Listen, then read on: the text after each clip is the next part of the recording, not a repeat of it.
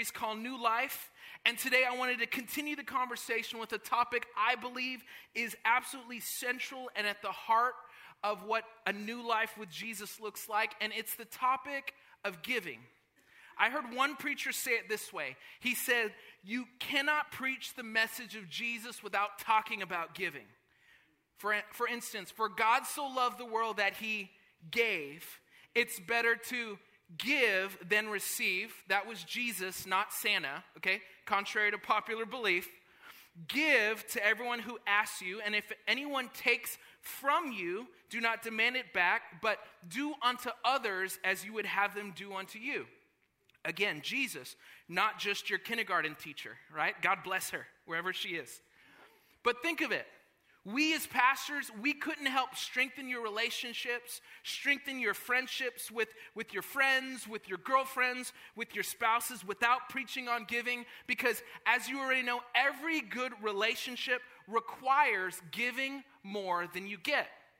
And all the boyfriends and spouses in the room said, amen. That was a trap. You shouldn't have said that one, okay? Sorry.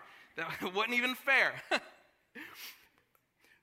But here's the truth. We couldn't help you grow in your walk with Jesus without preaching giving either, because Jesus said it like this: if you cling to your life, you will lose it.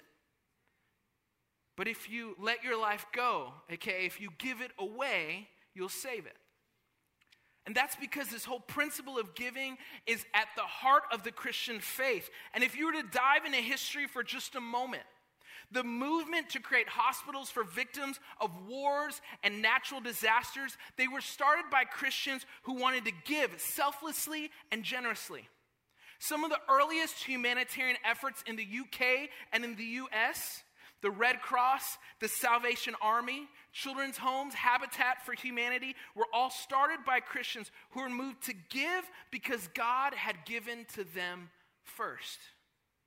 And historically, Christians have always gone places that no one else would go, to remote tribes and people groups, to people suffering from plagues and disease, because they believed that they had something to give that the world needed. But here's the hang up. For many of us, when we hear a preacher talk about giving, we begin to wince. Many of us, we even get irritated. We figure, if I just leave right now, they'll just think I'm going to the bathroom. It's no big deal. And I think there's several reasons for this. Some of you, you've been part of a church that mishandled your finances.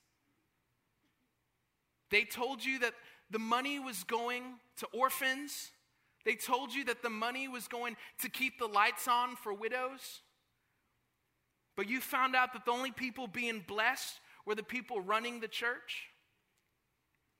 For others of you, you're jaded because you've seen the way that the church has manipulated the people that you love. Through guilt, through arm twisting, you've seen some very ugly things in the name of Jesus. And it's nauseating. Friends, and if that's you, let me just apologize on behalf of the church.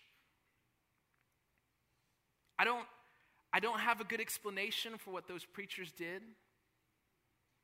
I just know that it was wrong, and I just know that it hurt you, and I'm sorry. And I'm sorry for the people that you love that got hurt. And yet, for some of us, the issue goes even deeper. In our heart of hearts, down below everything else, we don't just see God's people as manipulative, but we see God as taker. Maybe you lost something that really mattered to you. It was a position you were working hard for, it was a job you really wanted, or it was something that was just stolen from you. Maybe you lost someone that you loved deeply. Maybe it was a best friend. For others, it may have been a fiance or a spouse, a parent, maybe even a child. And if you were to be completely honest, if you were to just dig down deep, you would have to confess that you have trouble trusting God. Because ultimately you think that he's here to take away from you. And you hate that old phrase, he gives and takes away, because to you, you believe and you felt that he's taken more from you than he could ever give to you. And listen, that is a hard, hard place to be. where everything that's ever happened in your life up to this moment seems to point in the same direction, that God is not for you, but that God is against you. And it makes sense why for you, when someone talks about giving, you can't help but cringe. You can't help but harden your heart a little more to think that God would ask one more thing of you when he's taken so much. But let me appeal to you for just a moment, if that's you. That maybe, just maybe, that's not who God is at all. Now, I can't vouch for that church. I can't vouch for that preacher. But just for a second, let me tell you about who God is. The God that we serve.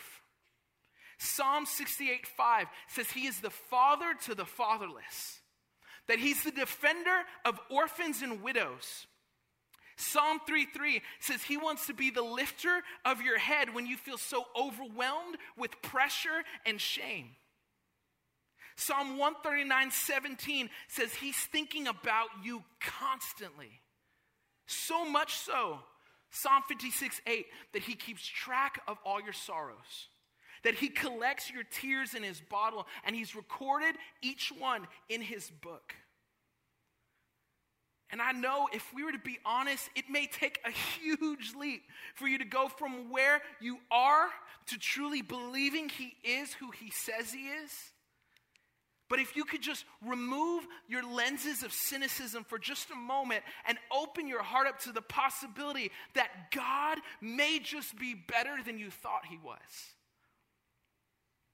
then I believe God can and God will give you a new heart and put a new spirit within you.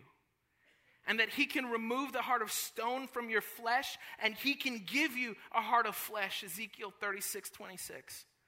And that God can do, like Romans 12:2 says, transform you into a new person by changing the way that you think. And that's our hope. That's our hope for everyone, that our perspective would begin to tilt, that our worldview would begin to shift, and that we would go from seeing God as taker to seeing God as giver. And if you go back to the story of creation, here you see that God richly gave Adam of every fruit and every tree, just minus a couple. That God gave Adam dominion over all the animals and all the land. God richly gave Adam Eve. And if that wasn't enough, God richly gave Adam himself. Adam could walk and talk with God anytime he wanted to. But to Adam, that wasn't enough. He wanted more than he believed that God could offer him. And it's kind of the same story for us today. God has given us good gift after good gift. James 1:17, whatever is good and perfect comes down to us from God the Father. Every good thing that you believe you've earned and worked for, it's really a gift from an extremely generous God.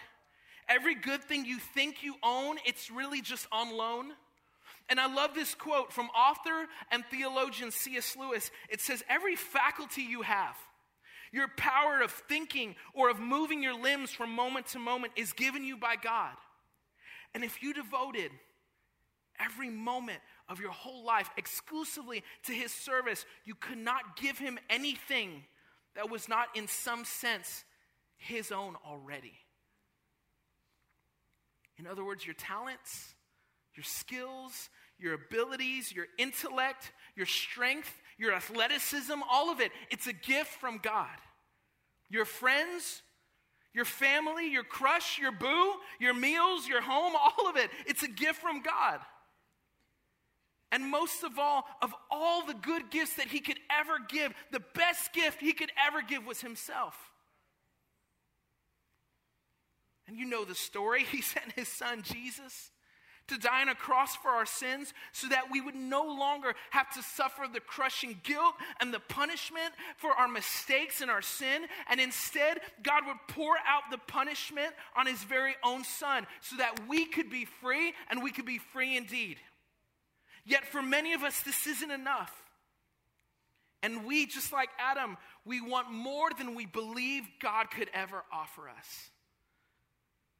And so we crave what we think will satisfy us.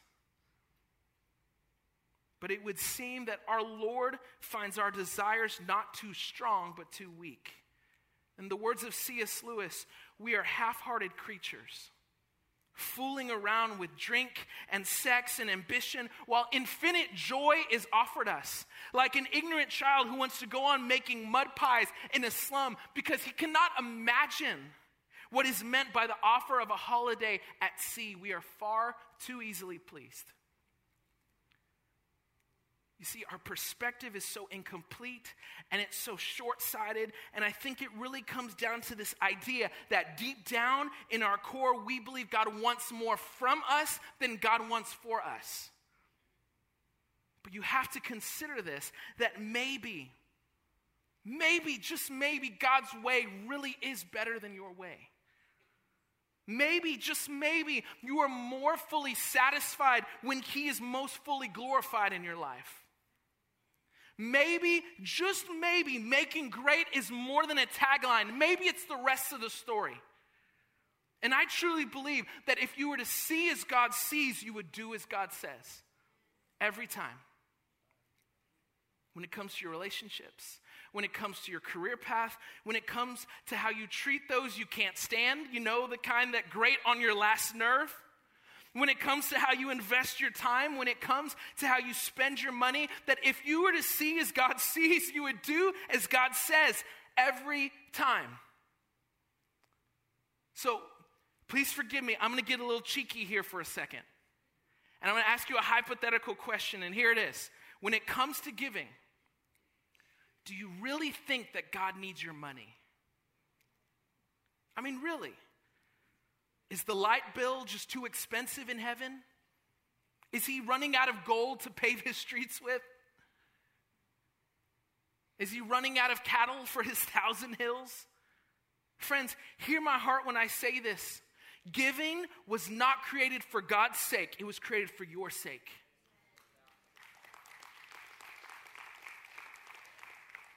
And here's why.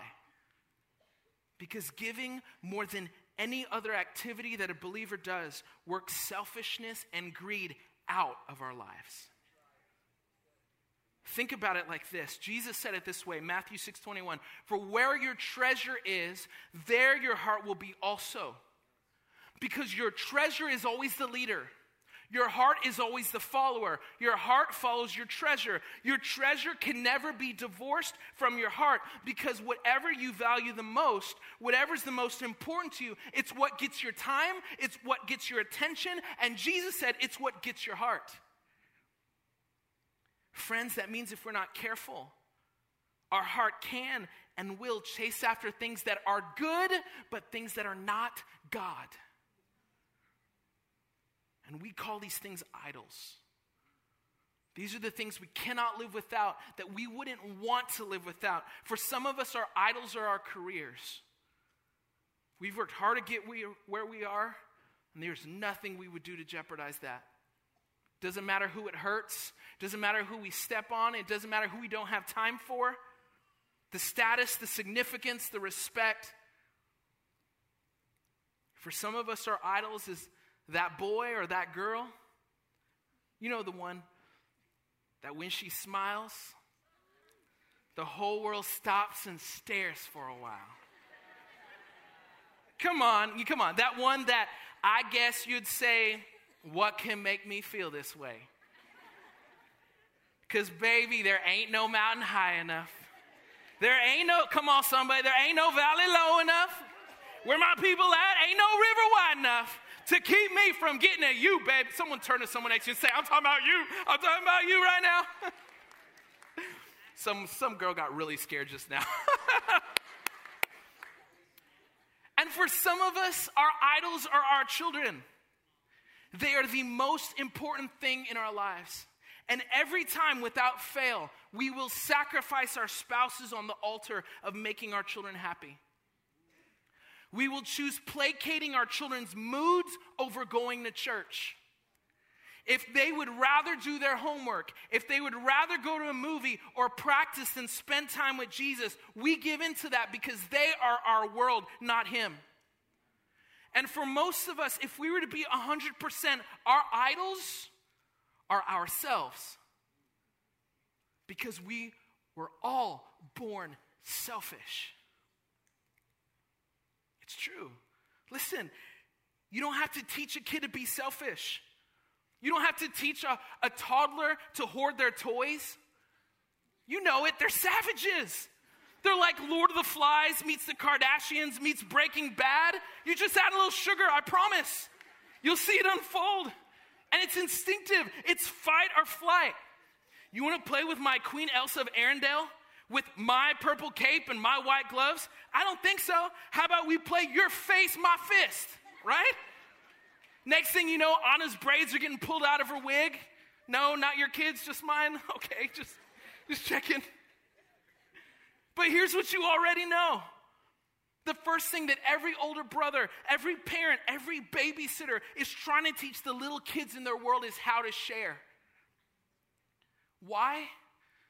Because, friends, we were all born selfish, but we were born again generous. Don't miss this. This is huge. We were all born selfish, but when we gave our lives to Jesus, something happened. 2 Corinthians 5:17, this means that anyone who belongs to Christ has become a new person. The old life is gone and a new life has begun. And one of the characteristics of this new life, one of the evidence of this new life, some of the proof that you've been changed is that you used to be stingy, that you used to be greedy, you used to be selfish and self-centered, but more and more you find yourself giving away things that you would have never given away. You find yourself investing in things and spending your time in things you never would have, and somehow the things of this world grow strangely dim because of what he's done for you. I mean, you were dead and now you're alive. You were lost and now you're found. You were broken, but now you're whole and you're made new, and you just can't help but be filled with gratitude. And sometimes it looks like you volunteering with kids or with teenagers when you never would have believed in your wildest dreams. You never ever would have wanted to do anything remotely like reliving your middle school or high school years. But here you are every week with Pastor Jonathan or Pastor Tito. Sometimes it looks like you tipping the waitress more than you ever would have before. Sometimes it looks like you giving in the offering and you start to feel this strange foreign sensation spread across your face like some kind of rash. And you're like, what is this strange feeling? Oh my goodness, I'm smiling, right? I'm smiling. And let me say this. Listen, not to shame you, not to make you angry, but sincerely, a big part of growing up in your faith is you learning to become more like your Heavenly Father in this area. Let me say it again. A big part of your spiritual maturity is you learning to share even your money, especially your money. Because Matthew 6:21, where your treasure is, there your heart will be also. Friends, something happens when we make this shift from seeing God as taker to seeing God as giver. 2 Corinthians 9:10, for God is the one who provides seed for the farmer and then bread to eat. Now this is so cool to think about. God provides the seed, and then from the seed, God provides the bread to eat. In the same way, he will provide and increase your resources and then produce a great harvest of generosity in you. Think of it like this. God gives you, the farmer, the seed. Then, when you use the seed the way God asks you to, God then gives you a harvest as a reward for your giving the seed that he gave you in the first place the way he asked you to give it. Because God is on both sides of our giving. And it's kind of trippy. It's kind of crazy. But when you realize that you can never, ever outgive God, when you really, truly recognize all that God has done for you, the depths of what he's forgiven you for, the weight he's stripped off of your shoulders, the burdens you no longer have to carry, the wounds you no longer have to let fester, it changes everything. You don't give to get. No longer, because you don't give to get blessings. You're not giving to avoid punishment. You're not giving to escape guilt. You're not giving to get rich. You're not giving to somehow make God owe you one or to somehow erase your mistakes. You're giving because you want to. You're giving because somehow what used to be yours, your mind and your thoughts, your body, all of it, you now realize that you're not your own. But you were bought with a price, therefore you are choosing to honor God with your body. And all the cool stuff that you used to own, it no longer owns you. What was your treasure isn't your treasure anymore. It's like in Luke chapter 7, verse 36, if you want to turn there with us. Verse 36 says, when one of the Pharisees invited Jesus to have dinner with him.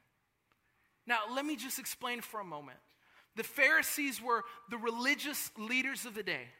They were kind of the pastors, the preachers, the religious elite, the interpreters of Jewish law. And then it says, Jesus went to the Pharisee's house and reclined at the table.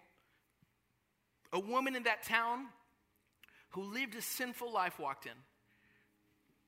Now, I think you can draw your own conclusions as to her profession. It said a woman with a sinful life. But just imagine for a moment how out of place this woman was. She didn't belong there as far as the religious people concerned. And she also knew she wasn't welcome there as far as the religious people were concerned. But something about Jesus drew her. It says she learned that Jesus was eating at the Pharisee's house. So she came there with an alabaster jar of perfume. And as she stood behind Jesus at his feet, weeping, she began to wet his feet with her tears. Then she wiped them with her hair and kissed them and poured perfume on them. I just want you to notice this. This woman, this sinner who had lived, it says, lived a sinful life. Her response to Jesus was weeping, crying, humility, brokenness. But it was also generosity. It was giving a year's worth of wages. It was giving, listen, the only symbol of her identity that was at all pure. It was the only good thing she had, this alabaster jar of perfume, because everything else about her was tainted and scarred and dirty. But this alabaster jar of perfume was the only pure thing in her life, and it was worth more than anything she owned, and she chose to pour it out all over Jesus' feet. But friends, you have to notice, in contrast, the religious person's response. Verse 39, when the Pharisee who had invited Jesus saw this, he said to himself, if this man were a prophet, he would know who is touching him and what kind of woman she is, that she's a sinner. You see, the religious guy, his response was pride, it was doubt, it was disbelief. And Jesus answered him, Simon, I have something to tell you. Tell me, teacher, he said. Then Jesus goes into storytelling mode in typical Jesus fashion. Verse 41. 2 people owed money to a certain moneylender. One owed him 500 denarii. Let's just say that was $1,810 in U.S. money. I Wikipedia'd it, okay? So you know that's legit. And the other 50, let's say that was $181 U.S. dollars. So over almost $2,000, almost $200. Neither of them, verse 42, had the money to pay him back, so he forgave the debts of both. Now, which one do you think will love him more? And Simon replied, I suppose the one who had the bigger debt forgiven. You've judged correctly, Jesus said. And then he turned towards the woman and said to Simon, do you see this woman? I came in your house and you didn't give me any water to wash my feet, but she wet my feet with her tears and wiped them with her hair. You didn't give me a kiss, but this woman from the time I entered, she has not stopped kissing my feet. You did not pour oil on my head, but she has poured perfume on my feet. Therefore, I tell you, her many sins have been forgiven, as her great love has shown. But whoever has been forgiven little loves little.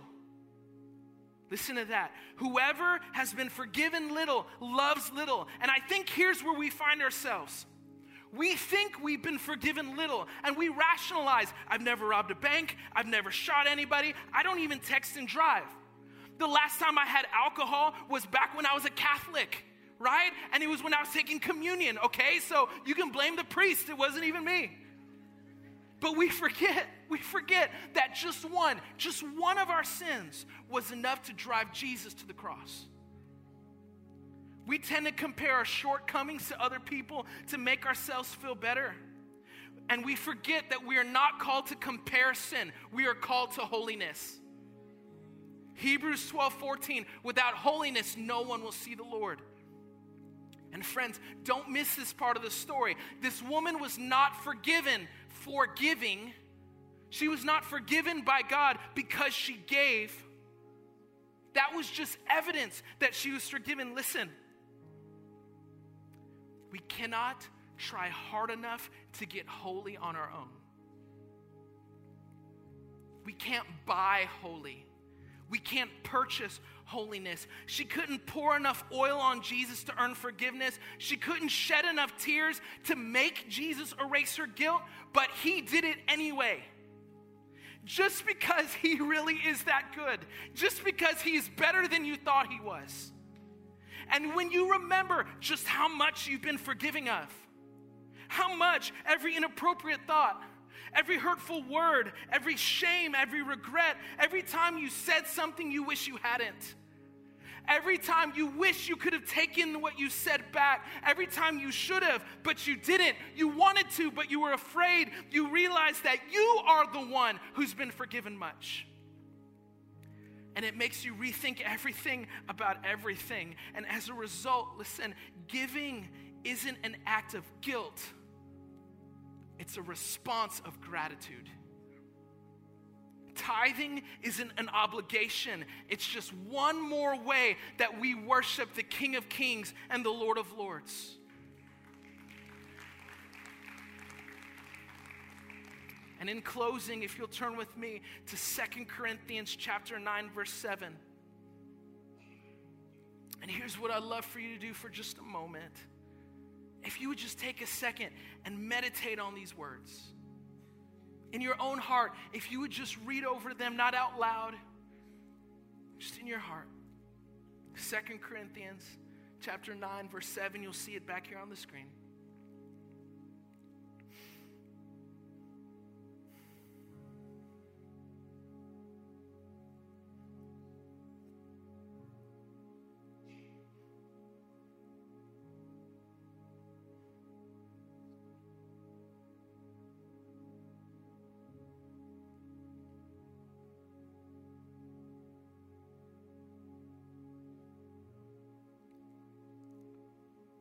I want you to just imagine, just for a moment, if every single one of us, if every follower of Jesus living everywhere in the world were to live this scripture out wholeheartedly, without reservation, without question. But if each one of us were to decide in our heart how much to give and not give reluctantly or in response to pressure, in other words, not out of guilt, not out of manipulation, not because we feel bad or because we should or because people are watching or because their eyes just look so sad in that video. But instead we give cheerfully what we've prayed about between us and God, what we've already decided in our heart to give, that God's already spoken to us about. Why? Because God has given us way more than he could ever ask from us. Because if we could really see as God sees, we would do as God says every time. Because he's better than we thought he was. What would happen? I I mean, what would happen if every Christian in San Antonio, in the U.S., in North America, in the world, if every one of us would do and trust, as Paul said, that God will generously provide all you need and you'll have plenty left over to share with others. Think of it. Single moms wouldn't have to worry anymore because God's people are so generous. The orphans who could finally find loving homes with the 2.18 billion Christians living around the globe who are choosing to live like Jesus through their actions and through their giving. Friends, our God can and our God will use your generosity to change the world. And as our pastor says it like this, when we give to those who can't pay us back, God will always foot the bill. He will always foot the bill. If you'll bow your heads and close your eyes. Father, we love you. God, we thank you that you've given us so much more than you would ever ask. God, I pray for those in this place, God, who've been wounded by a past church experience. God, by those who've seen corruption and greed and pride and all these things that have no room in your temple, God, but they've seen it up close and firsthand. God, bring healing. Bring healing. Father, for those who feel like you've taken from them and they have beef with you, God, I pray, God, that right now you would remind them of how good you are and how much you love them and how much they matter to you and that their story isn't over yet. God, that you would just begin to administer healing, God, to every person who has a wound on the inside that they've inappropriately assigned to you, Father, that you would heal them and remind them that you are better than they thought. And Father, I pray that every one of us would begin to grow up in our faith and that we would be generous just like you are. Thank you and we love you. In Jesus' name, amen. Amen. Amen. Friends, we love you. We're so grateful that you chose to share your night with us. And we can't wait to see you this weekend. And if you're a young adult, we cannot wait to see you at Connect Night in just a few moments.